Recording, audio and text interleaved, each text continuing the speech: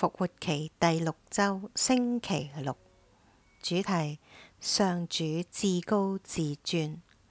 喺聖詠集嘅開頭，第二篇嘅聖詠裏邊，我哋聽到世上列王同埋諸侯反抗上主同埋佢嘅默西亞。呢一種反抗喺我哋當代文化中亦都睇到。激進無神論宣稱上主並唔存在，並建立咗自己嘅道德標準。喺我哋呢個世界上，越嚟越多基督徒遭受到迫害，亦都明顯咁樣體現到呢一種反抗。然而，幾個世紀前，詩人設想咗一個時代，萬民嘅王侯同埋以色列人聚集在一齊，承認亞巴郎嘅上主係普遍嘅主權。聖詠嘅47篇係最後一節講，萬民的王侯聚集起來，要作亞巴郎天主的子民。聖詠集47篇10章。呢一個係期盼定係預言？天主教神學有一個分支係關於死亡、審判同埋每個人以及整個人類嘅最終命運，被稱為末世論。我哋希望呢一個唔會讓好多人感到驚訝。教會將喺五旬節開始嘅救贖時期定義為末世，就係我哋而家嘅生活。呢一個係末世，將喺基督光榮再臨嘅時候完成。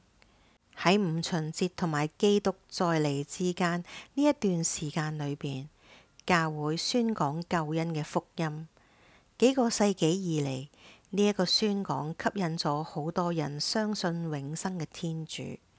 但係呢一種宣講，往往係喺好多萬民的王侯反對福音同埋摧毀教會迫害中進行。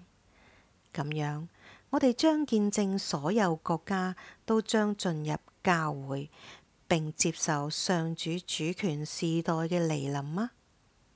復活嘅基督向門徒宣布，天上地下的一切權柄都交給了我。馬竇福音28章18節。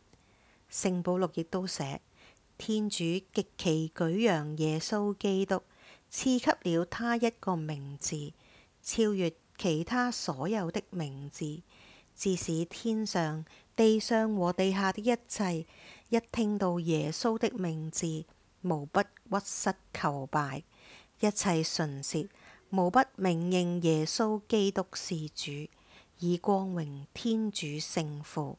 斐理伯書2章9至11節。最後審判嘅比喻講嘅係人子光榮咁樣來臨，審判萬國。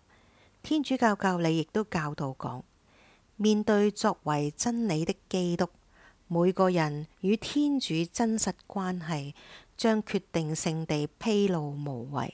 天主教教理1039。但係我哋唔知道呢一種情況係幾時發生。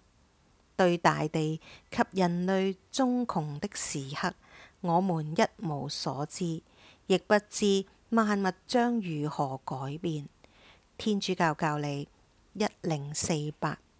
聖經同埋教會嘅教導清楚咁樣表明，每個人都必須站在基督的審判台前，為使各人藉他肉身所行的，或善或惡，領取相當的報應。格林多後書5章10節。呢個亦包括咗呢個世界上嘅強者，詩人所描述嘅為大地的權貴。儘管佢哋對人民擁有巨大嘅權力，但係佢哋亦都將會受到審判。我哋擔心佢哋中有好多人將受到嘅審判同巴比倫帝國最後一位國王貝爾沙匝所受到嘅審判相媲美。默乃、特克爾、培勒斯。詩人提醒呢個世界上有權勢嘅人，唔理佢哋喜歡定係唔喜歡，佢哋都係屬於至高至尊上主嘅。